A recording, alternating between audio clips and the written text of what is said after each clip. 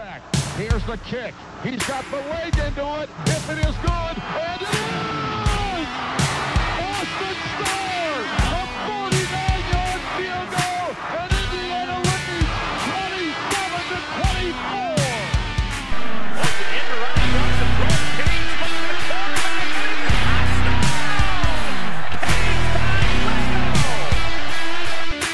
Pitch rolling out of the pocket to a strong hand.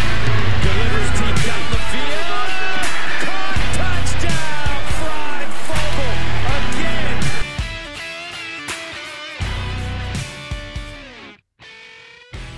Welcome to the OEO Podcast. I'm your host, Michael Bragg. You can follow me on Twitter at Bragley, Braggley. I'm here with my co-host, Brandon Dubich. You can follow him on Twitter at Brandon Dubich. Brandon spelled traditionally, Dubich, D-U-B-I-C-H. What's up, Brando? Yeah, I'm live in studio for this. Just watched the Outback Bowl at your house. It was a great time, and the families together. Been long overdue. Beverage were had. Gonna keep a short, abridged, some initial reactions to this game. Michael, kick things off. Okay, you be the reasonable one here. Well, actually, we'll both be reasonable because there was a lot of ridiculous, overdramatic, just crap on Twitter. So we're gonna be here to talk a lot of people off the ledge here because, at least for me, I don't believe in overreacting. I believe in stepping back and seeing the big picture. So I don't know. You feeling the same way? A little bit. It's just super frustrating to watch this team play so hard and play so well all year and come out and have all this fan support, all the support from the local media, all the support from the podcasts, the trash-ass podcasts that do basketball and then wanted to dip their toe a little bit into the football side of it and think that they know anything about football, and they don't. And haven't followed football through the bad years and seen how bad it can really be, and then to come out here and have a team finish the season 6-2 at an Outback Bowl, granted against a team that came in against with a 4-5 record, low in their division, a very, very tough division, which we went over in the preview, a very hard division in the SEC, with a potential national champion in that division. So it's really discouraging, frustrating to see that. I mean, the game itself was frustrating, but then to go and see people that consider themselves fans, consider themselves beat writers, you know who you are. I'm calling you out here on the podcast too, as well as Twitter. But to consider themselves to be knowledgeable and know about this team and know about these players, it's just really sad because it's not like these are professional athletes that can just go home and enjoy their massive paychecks every week and their nice house and their nice cars and their family. These are kids, man. They gave up Thanksgiving. They gave up Christmas. They gave up living a normal lifestyle for this, and to be picked apart online from so-called professionals that get paid to do this is embarrassing for those people. Yeah, it's especially when you're flip-flopping back and forth between criticism and praise, and positivity and negativity. Just trying to get clicks, man. And I'm not going to say your name on here. I'm not going to say the podcast name either, because God forbid we give them any sort of free publicity on this. But let's not make this about other IU fans. I mean, we can go watch. Yeah, there was a positive in the fans. What a showing by Hoosier Nation. A lot of people down in Tampa. Like the online presence, the in-stadium presence. I mean, again, we've been touting it all season. The monster that Tom Allen was building, you could see inside that stadium today. Yep. And I was super proud. We would have probably went to Arizona if we went to the Fiesta. For some reasons, we didn't head down to Florida this year, but we were in Florida last year for the Gator Bowl. We consider ourselves level-headed fans. We're not experts. We're not, we're obviously not paid journalists, but we're fans, and I'm proud of the fans that showed up today. Yeah, me too. Wish it could have been there. Obviously, logistics and some family things got in the way, but I don't want to say got in the way, but kept me from getting down there. Obviously, there's a global pandemic as well. So to anybody that did go down there, shout out to them. And, Guys did a great job. Yeah, it was very loud on TV for sure. Yes, you could definitely tell that it, Indiana, I don't know if you guys are good at, anyone's good at geography, but pretty sure Mississippi's closer to Tampa than Indiana. And it was very one-sided, not just visually, but audibly through the broadcast. So props to Hoosier Nation. Props to IU's video department. The videos that they put out all week and this morning were absolutely dynamite. The marketing team over there with IU football has done an amazing job. And again, before we get into the game, props to Tom Allen, making 2 straight bowls, top 10 for a considerable part of the season. The best season IU football has ever had, and that's how I'm going to remember this season. One bowl game, one exhibition. Like let's make sure we call bowl games what they are. This isn't the playoff. This isn't the college football playoff. This is an exhibition that means nothing. What matters is we were the second best team in the Big Ten and had the best season we've ever had. That's what matters. Don't let that get lost on you, please, Hoosier fans. That's true, and that's what we need to stay. We need to stay positive. Heads up. It's going to be tough. This is the second year Brandon and I have been with each other for the bowl games. Last year in attendance in Jacksonville, and I've witnessed the Pinstripe Bowl in person. I've seen them all that I've been alive for to see, and this is tough.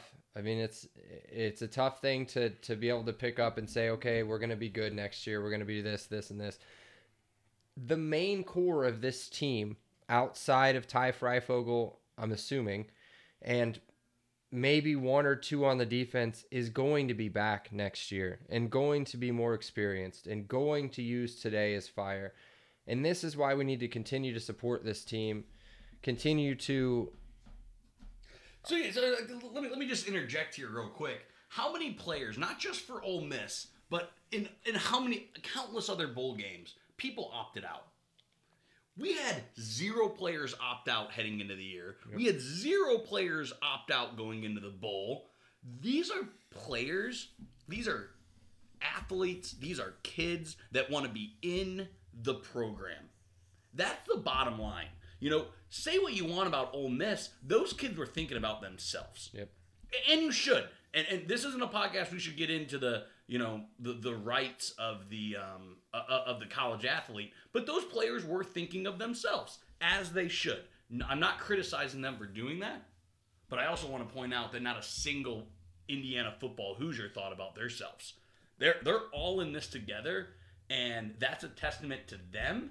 That's a testament to Tom Allen, and that's a testament to the program. And that I'm sure nobody is talking about right now because, again, it's a lot of amateur hour out there right now, for sure. Yeah, so let's dig a little bit into the game itself and kind of look at what went wrong, what went right, if anything. The thing that went right, we'll start there. We'll start with the positives. And the thing that I don't think we saw enough personally is the run game was great today. Yards per attempt, we were at 4.2, but we only ran the ball. We ran the ball 40 times, but it wasn't a legit 40 times. Most of those were tuttle runs. Not most, but a decent amount of those were tuttle runs. Stevie Scott had 99 yards on 19 carries. It's over 5 yards a carry. The kid it's really frustrating, and it's hard to put into words just some of this play calling that we had. I mean, Wap was a major player for us today.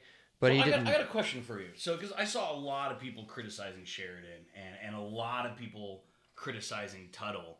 But, what I saw was IU taking what Ole Miss was giving them. They were giving them underneath stuff, and they were packing that line of scrimmage. They run that 3-4 where they were having 2 guys over the guards, 1 guy over the center. So I don't think that's play calling. That's just taking what the defense is giving. And quite honestly, not enough of our guys made a play. How many times did Wap have the ball in open field, not able to make a guy miss? Or ran backwards. Or ran backwards. Like, how many times did Jack Tuttle have so much time in the pocket? Now, there was times he was pressured, But there were a lot of times Jack just didn't make a play. So I don't blame that on the coaches. I blame that on the players on the field not making plays. So again, I think blaming coaching is a lame excuse that fans do all the time, when, in my opinion, the play calling, it was what it was. We took what the defense gave us and we didn't make plays. Yeah. And I think the one thing we can do, and I don't want to blame one coach in particular. It's not like one coach made the total difference. None of this, I don't think, is on Sheridan. We did score 20 points. That's probably not enough. I mean, some plays down the end on that final drive really shot us in the foot. But it was the Tuttle pick that shot us in the foot. Yeah, the Tuttle pick was a total stare down the whole way. I mean, look at the stats. We've got the stats now in front of us. The receptions are 18, 2, 3, 2, 1. That's not on a play. That's not on a coach. That is a quarterback staring at one target only. That is Tuttle falling in love with a player. I've seen it all too much as a Steeler fan. Ben did it to Antonio Brown all the time. You fall in love with the receiver, and guess what? Ben had the second most interceptions he's ever had. You fall in love with the receiver, and that's what happened to Tuttle. And that's often what happens with backup quarterbacks with limited reps, is you don't have the confidence with some other guys, so you go to an automatic. And I think that's exactly what we saw today. He had confidence in one player, and he force-fed him. And you saw the results, sadly. This is the second worst game I've ever seen of Wap's career. I don't think it was as bad as the Penn State game last year, but too many times he was trying to do too much and ended up not doing anything. Yeah, and he's an emotional player, and we love to see emotional players on our teams and everything. But when they can be overly emotional, maybe he's compensating for a little bit of his speed, a little bit of this or that. I love him. I don't want to kill the kid. But when he gets overly emotional, it really gets into his game. I mean, 18 catches for 81 yards with a 4.5 yard average per catch is just, I don't think I've seen it. I don't think we've never seen anybody catch 18 balls in a bowl game. So, because I think Michael's doing a great job, but I just want to reiterate, we're not killing Wap. But, in games, you have to make plays. And unfortunately, the big play just didn't break for him. And not to completely switch things, but same thing on the defense. How many times are we that close from a sack? That close to an interception? And those were things that happened all year. Wap would break one play. Ty would break one play. The ball would fall correctly to us. Those things just didn't happen today. Sometimes the ball doesn't bounce your way, and it sucks that it had to happen in a bowl game. But let's not talk about we got absolutely dominated. Yeah. Or just one or two things didn't go our way. If Wap breaks one of those plays, if Jack Tuttle makes that play, I think Wap scores 6 on that play that he goes back. It's those little things that just didn't happen for IU today. So, don't overreact and think that a 6-point loss totally undermines things, because we got those breaks. Now, teams make their own breaks, but we got those breaks all year, and those breaks just didn't happen today. Yep. The other positive we can look at is Chuck, little baby Chucky, Chuck Campbell, out there bombing 50-yarders, 2 of 2 from 50+, 50 and 53, 2 for 2 on extra points, which I thought was going to turn out to be the big game changer, was the missed extra point. But that final drive, which had all that promise in the world, just shit itself at the end. But the other negative, and the one coach, and I don't like doing this, the one coach you can kind of look at and say, what happened? Why weren't you prepared? What is this defense? Well, I just got to it. What's going on? Like, the defense looked lost at times. Now, we can look at it this way. Ole Miss averages over 40 points per game in the toughest well, maybe not toughest. Usually one of the toughest conferences in the country, in the SEC West. And so here we are against a team that averages over 40 points a game, only allowing 26. Some big red zone stops by our defense, but there was zero adjustment made for their pace. We just looked lost at times, and So they weren't running complex plays. They were running hitches, slants, small stuff down the field. I'm not going to correct you, but I don't think we looked lost. I was just confused why we ran more zone that game than I could ever remember. We also normally, if something doesn't work, we normally give up on it. Like, the corner blitz has been money all year. It wasn't hitting. Why did we keep dialing it up? Elementary stuff, man. Every time they blitzed a corner, that person ran a go, and it burned us with jackass, amateur, whatever, quarterback, wide receiver, John Reese, Rise, whatever, Plumlee. That dude, the 44-yarder towards the end of the game that set up their touchdown to go ahead it was backbreaking. And all that was the same thing they've been doing all game. Anytime we blitzed a corner, we brought Jalen, I'm pretty sure, off the slot, and it was Fitzgerald. As soon as we brought Fitzgerald, that's the very first play Corral looked, and it was a go route the whole way and wide open. A lot of people are killing Kane Womack. And again, why were they playing so much zone? Why were they putting Lance Bryant in coverage? Why did they keep sending corner blitzes? So I think you can say a lot of in-game things Kane messed up with, but one absolute horrible take from a podcast and a beat writer that I'm not going to name, saying that he didn't prep well enough, that he can't be a new head coach and an assistant coach at the same time. Like, that's lazy writing and that's clickbaiting. I guarantee you Kane Womack put his heart and soul into this prep. He knows how much it means for IU to get a win. Now, did he have his best play calling game? No. And we'll get into that next week when we look over the game a little bit more. But all those out there saying that, he had his mind somewhere else or he didn't give IU the enough time, that's lazy and ridiculous. But I agree with you, Michael. I think there was a lot to be desired in a lot of the scheme and a lot of the decision-making that went into the defensive performance today. And I also think some players just had their worst game. Cam Jones missed a couple sacks, missed a couple tackles. My guy that I've killed on this podcast before, Fitzgerald, got beat a few times. Jalen Williams, Big Play Jay. I've been a big fan of Big Play Jay all year. Didn't make that play. He routinely got beat, routinely missed tackles. Jerome Johnson missed a couple sacks in the backfield. Yeah, just guys that hadn't done that all year, unfortunately had their one bad game. And you know what? You're absolutely allowed to have one bad game. It was just unfortunate that this is what will be in their mouth all year. But knowing Tom Allen, he will have them prepared next year. That's right. Let's just do this. We don't want to make this a long podcast, a normal podcast. I'm going to stop everything right now. And here's what I want to say. And Brandon just ended it on the perfect thing and the perfect person. Everybody who's borderline joining the season ticket holder program next year, everybody that is looking at maybe re-upping their season tickets for next year, everybody that's thinking about adding it in with their basketball package or adding it in with their student package, do it. This team is not going anywhere. These players are not going anywhere. Mike Penix is going to be back next year. Will he be as strong as he was at the beginning of this year? I don't know.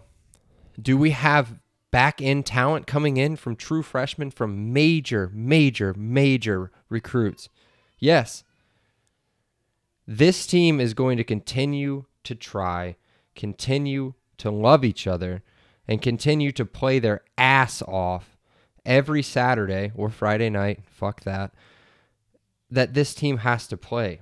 And next year, you guys, everybody will see with a non-conference schedule, God forbid anything happens between now and then, and we're allowed to play a full season, a full non-conference schedule against a good opponent, one definitely good opponent at home in Cincinnati, and then a full Big Ten slate.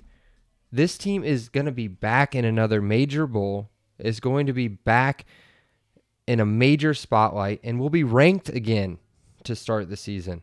This is a big time team, and this program is on the up.